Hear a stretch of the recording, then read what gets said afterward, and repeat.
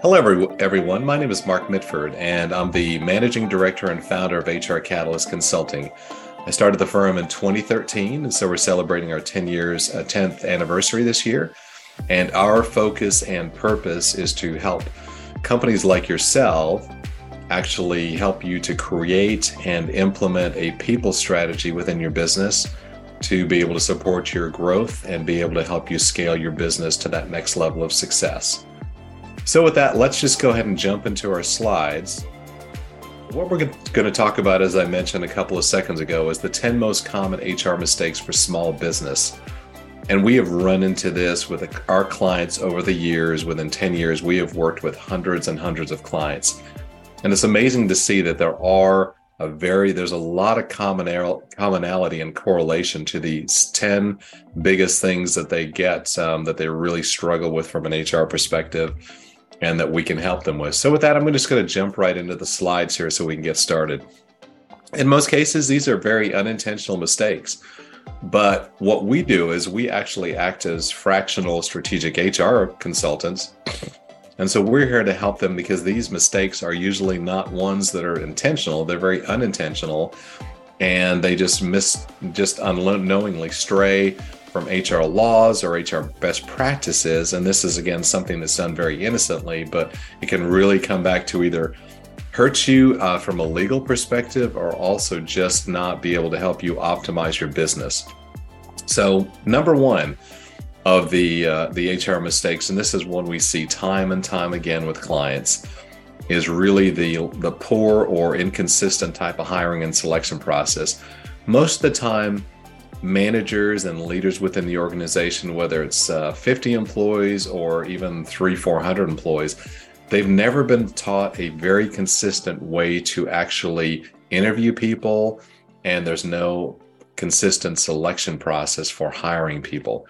In a lot of cases, it's done very haphazardly, very disjointed.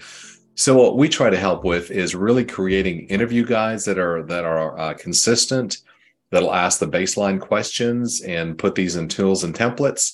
And that also we can even train managers on how to interview successfully, the right questions to ask, how to take the appropriate amount of notes, how to keep things like that going. Because if you don't have a consistent hiring process, guess what? Sometimes you will be able to find a perfect fit, but most of the time you won't. And so what you'll run into is you might be hiring A players, B players, C players, and sometimes D players. So it's really, really important for you to have a hiring process that is consistent, because if you're not bringing in the right type of candidates in the door for day one, then chances are within 3 months, 6 months, 12 months, a lot of those people will either leave, or you'll actually be looking at terminating them because they really were not the right fit for the organization. So having a proper and consistent hiring and selection process is really, really critical. The next one we run into is also around missing, vague, or outdated job descriptions. And it's truly amazing. Sometimes job descriptions either have not been made ever within an organization. And as an organization grows, of course, it's simple when it's 5 or 10 employees, because everybody pretty much intuitively knows what everyone else does. But as the company grows from 5 to 10 to 20 to 30 to 100 employees, you find that a lot of times people are still doing very similar roles. But in some cases, worst cases, you have 3 or 4 people doing exactly the same thing. And they are stepping on each other's toes, kind of tripping over each other. There's not a common flow of how business processes work. So even though it sounds so fundamental, we all know what we do, Mark, it's not that big a deal. Well, when it gets down to it, we help companies that are working with a company right now that's about 12 or 15 employees, where they're going back and redoing their job descriptions because they found as they grew and they continue to grow, they're finding a lack of consistency and also a lot of duplication of what people do. So having some of the basics, and again, we can help if that's a needed service for you, is helping you either retool you on how to equip you to do job descriptions that are crisp and concise and or we can help you do that. We can do those for you if you needed to, or you can do those yourself. So your call, but definitely having job descriptions that are current and accurate is critical. It's also very critical as you grow, because some positions could go from hourly to salaried positions. And that's really critical because in a lot of the companies we work with, there's a lot of confusion as to when you convert somebody over to salaried versus an hourly position. And that, if that's not done correctly on a widespread basis, that could lead you into a tremendous amount of hot water legally with the Department of Labor and also cost you a lot of money. So it's really critical to get these right.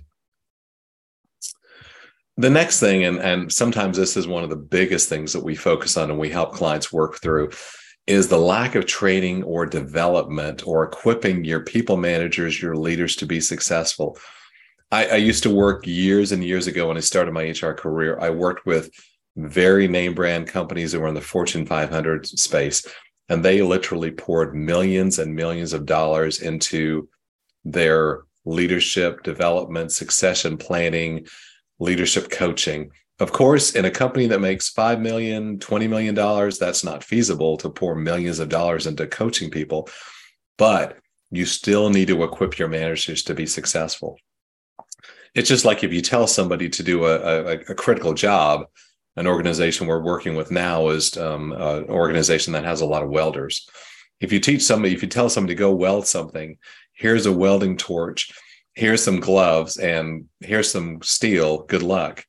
It's not going to be successful, and there's a great chance they're going to really injure themselves, worst case, or they're just not going to do a good quality job.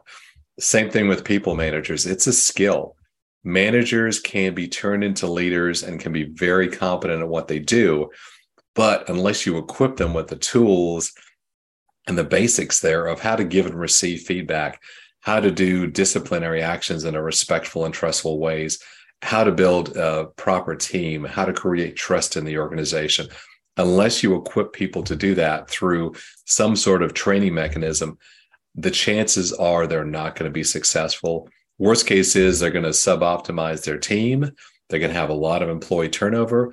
The number one reason, which is really critical, the number one reason people leave an organization, spend the same for probably 10, 20 years, they don't even have a lot of trust or respect for their manager, their direct manager. So it doesn't matter how good your leadership team is, your C-level team is, if you do not have a lot of trust and respect for your first level manager, your boss, then the chance of that person leaving is much, much greater.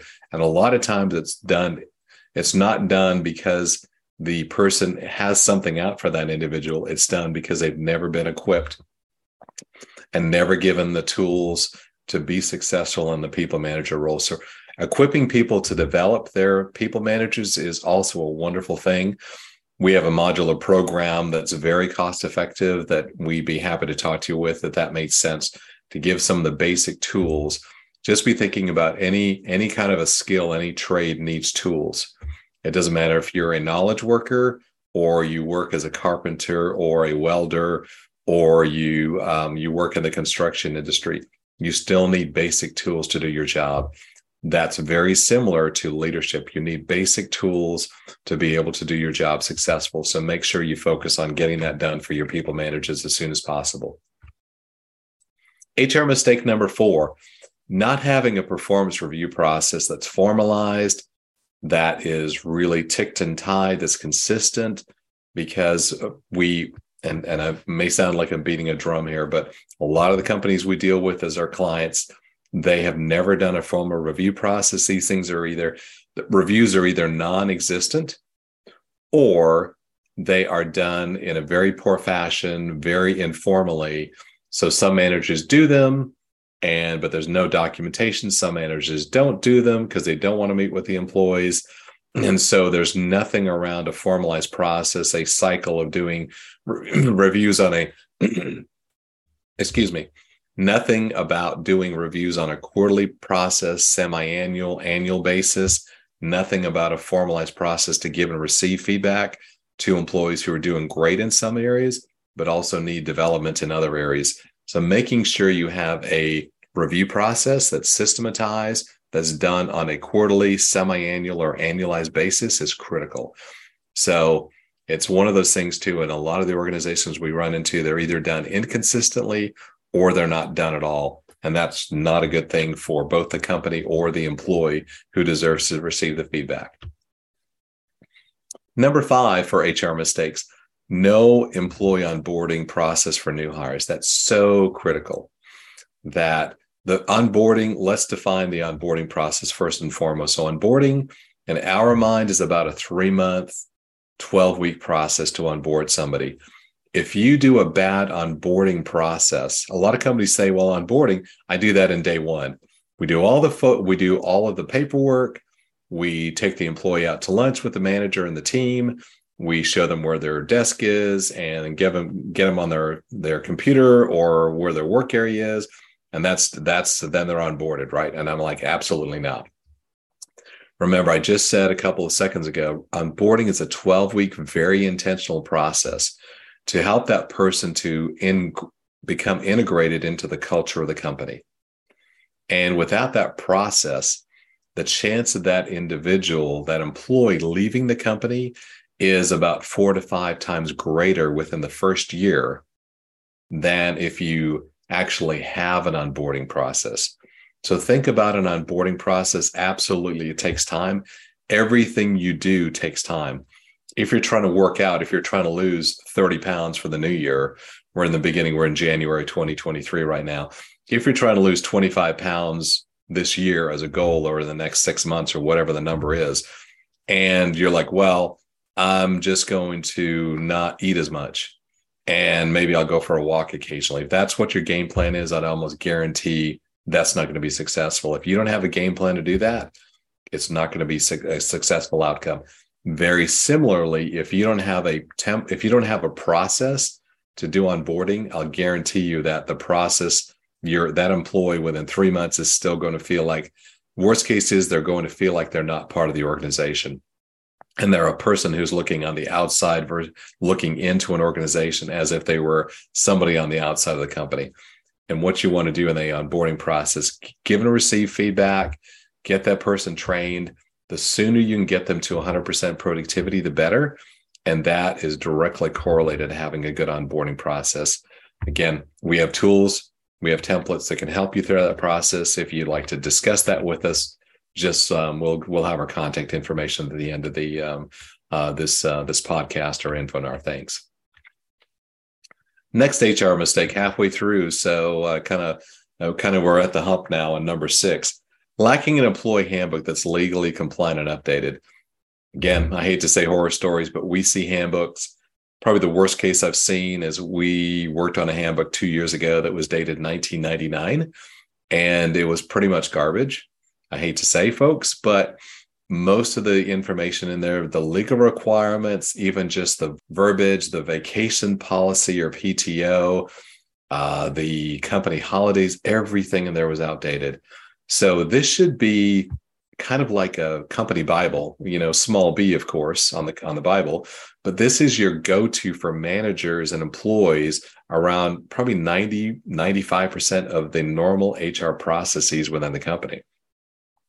If you haven't had, we recommend every 2 to 3 years, you get your handbook updated.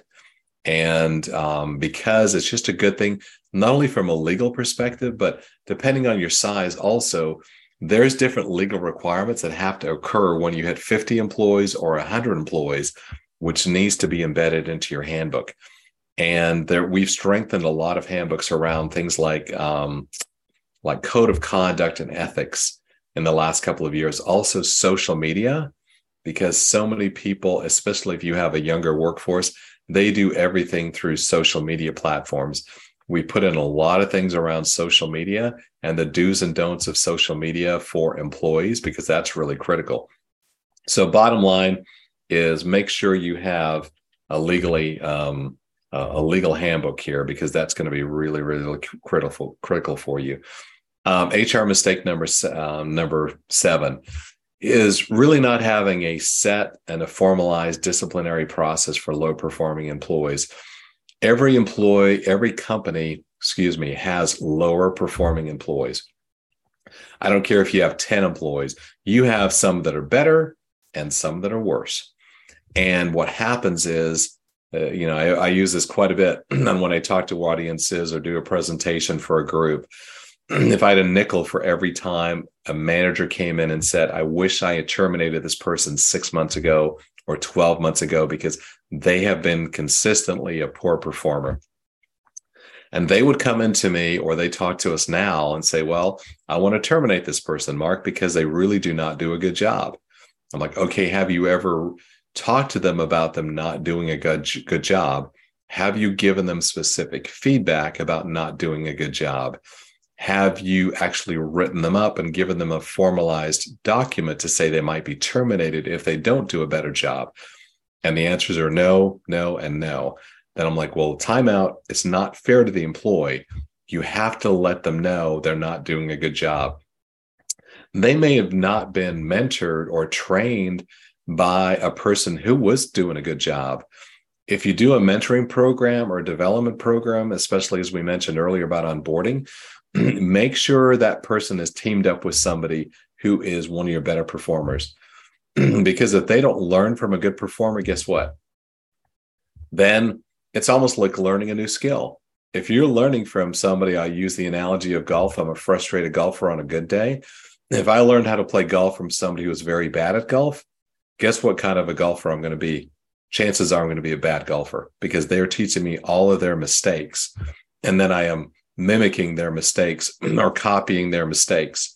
So making sure that you have a disciplinary process for low performing employees is critical because that person may not know they were trained by somebody who wasn't a great employee. So they may just be doing what they do and they're copying their mistakes. Make sure that you give the person the chance, give them specific feedback. Don't tell them you just need to work harder. What does that mean? How does working harder correlate to me doing something differently and improving an area where I'm bad at? It doesn't. I can speculate all day long, but it doesn't. So bottom line on disciplinary action, making sure you have a process that is a sequence process, a consistent process for low performers, because quite often with a company they have a lower performing employee, guess what? If you put them on a coaching plan or disciplinary plan, quite often they will turn around. Sure, will some people get terminated? Yes, they will. That's just the reality of the fact. But in some cases, that person will actually, within a year or two, they may become one of your best employees. And you've already invested, depending on the job, you might have invested in tens of thousands of dollars to get that person trained. You don't want to just terminate them randomly or haphazardly. You want to give them a chance to improve. And you also need to be there as a leader. You need to be there to coach them, to actually show them what good looks like within your organization. So having this process is really, really critical. HR mistake number 8, no exit interview process for exiting employees. It's really critical. It sounds so basic, but when a person leaves, asking them why they're leaving, because chances are they will tell you very specifically why they're actually leaving the organization. So why not go ahead and actually give them the courtesy of talking to them, because you might actually find out some really good information. Well, I left because of my manager. I left because of I didn't think the pay was that competitive anymore. And the job I'm going to is going to pay me 30% more. I left because I felt like the company really lacked direction and lacked a growth strategy. Those could be all things that come out and gleaned from an exit interview. Ideally, if you have an HR person on staff, have them conduct the exit interview process. If you don't have an HR person on staff, then maybe somebody else who's not their boss, of course, but somebody else in the organization who can be objective, a finance person. Sometimes, HR runs through finance, the finance department, but making sure you do this process because it's amazing the amount of information you can glean from doing an exit interview. And it can be like 10 minutes or 15 minutes long. Have a consistent process for that, as I've mentioned before, and everything else we're doing here. But ask them a couple of questions, and in most cases, they'll be happy to share. And if you do this, that person may come back to the organization saying, "Hey, they asked me my opinion, and I appreciated that." So making sure you get that information from them is going to be really, really critical. Almost done here, folks. So HR mistake number 9, inconsistent filing system for employee files. This one's going to really go to the HR person, the finance person who has employee files. First of all, of course, employee files are highly confidential. They need to be under lock and key. There's only a couple of people in the company need to have that information because it has social security, date of birth. You definitely don't want a data breach. Ideally, you have a HRIS system, HR information system, payroll system, where you can actually upload all of the files so that you're not doing this in a paper version anymore within your company. You're actually doing this virtually through an automated system that's tied to your payroll system.